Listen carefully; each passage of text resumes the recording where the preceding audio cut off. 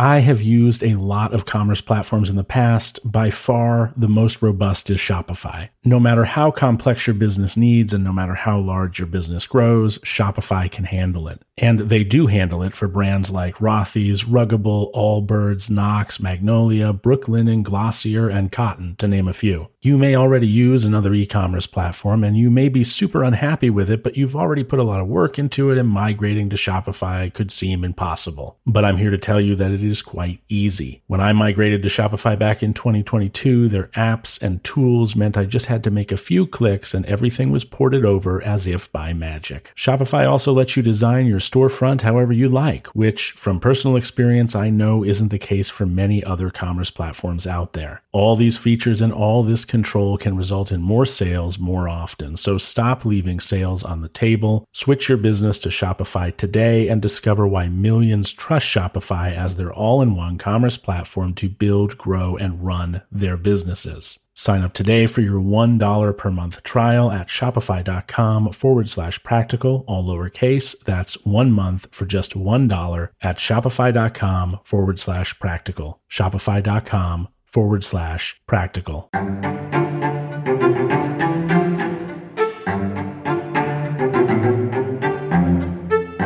Good morning and welcome back to Practical Stoicism. If you're hearing this message, it's because you don't subscribe to the premium version of this podcast, which blows past the ads and the preamble and gets straight to the point. In fact, that's what it's called, Practical Stoicism, straight to the point. If you're interested in subscribing to that, I would greatly appreciate the support, as the more subscribers I have to that offering, the more I'm able to focus on this project and do more than just the podcast. Also, if you're a subscriber, you get access to an AMA feature. That's an Ask Me Anything feature that allows us to communicate directly and privately for those of you looking for clarification or advice specific to your personal situation. For those of you who are not interested in supporting the podcast, I do have some good news for you. I've received a number of emails about the ads specifically, and I want you to know I share these thoughts, so I both laughed and understood when I read your emails that they are annoying and often unrelated in any way to your specific interests. So number one, the reason they have nothing to do with your interests is because I don't track your personal data. So the ads do not know who you are, and so they are therefore not personalized. I kind of thought that was important. I don't think anybody needs to have their data more tracked than it already is in the broader world. And number two, I've heard your feedback and I'm going to kill these ads. I'm replacing them with what are called host-read ads, so-called because I read them in my own voice and in my own style. I'm hand-picking these advertisers, and while they may not be specifically related to your interests, when they aren't, I want you to know that I chose them because they were fun. As a for instance, this first one, when you hear it, which will be next episode or the one after that, I think you'll get a kick out of who the sponsor is. Or I think that some of you of a certain age will get a kick out of who the sponsor is. Some of you may not even know who they are because you might be too young to remember the franchise, but it's a good one and I hope you enjoy it when you hear it. Of course, I do hope that you'll subscribe and become a member of Straight to the Point, but I understand not everyone can do that. And I hope that this change for those individuals makes the non-paid version of this podcast a little less obnoxious with its ads. Also, you may be noticing a drop in audio quality for this episode. I'm in a hotel room. My Stoic practice is being tested because the air conditioner in this hotel room is not currently functioning.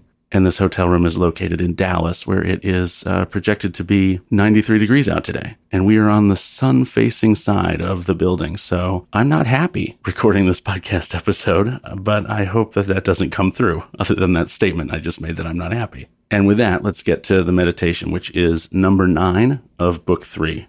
Here it is. Your ability to control your thoughts. Treat it with respect. It's all that protects your mind from false perceptions, false to your nature and that of all rational beings. It's what makes your thoughtfulness possible, and affection for other people, and submission to the divine. Of the meditations in book 3, this is undoubtedly my favorite. It speaks to a basic tenet in Stoicism that we've heard multiple times before since starting our journey with Marcus and his meditations in January of this year. For those of you listening later, this year is 2022. If you do not have control over your mind, everything else goes to pot. If you are not paying attention, remember the word prosike. If you are not standing tall as an ever-alert sentry over what you are thinking, whether out loud or to yourself, you will wind up habituating poor thoughts.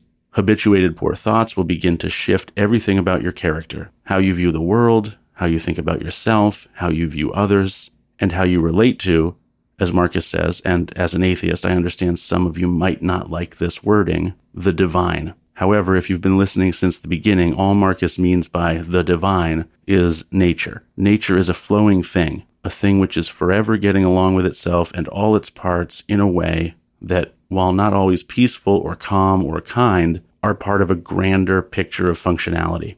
Nature works in a way that all of it gets along in the grand scheme of things. It doesn't get in its own way. It is a thing which, in fact, is incapable of getting in its own way. When Marcus talks of the divine, yeah, he's likely referring to a supernatural force that's making all this possible, maybe an embedded consciousness within the fabric of existence, but you don't need to think of it that way. If you're a secularist, for example, as I am, or just a non-believer who would prefer to leave God out of the meditations, you can fairly easily. It's a little stickier when we get into the cosmology of Stoicism, which we will touch on in later books not by Marcus, but the bits of greatest utility from Stoicism do not come from its cosmology. They come from its practical approach to living by thinking of yourself as part of nature, which, again, Marcus thinks of as the divine.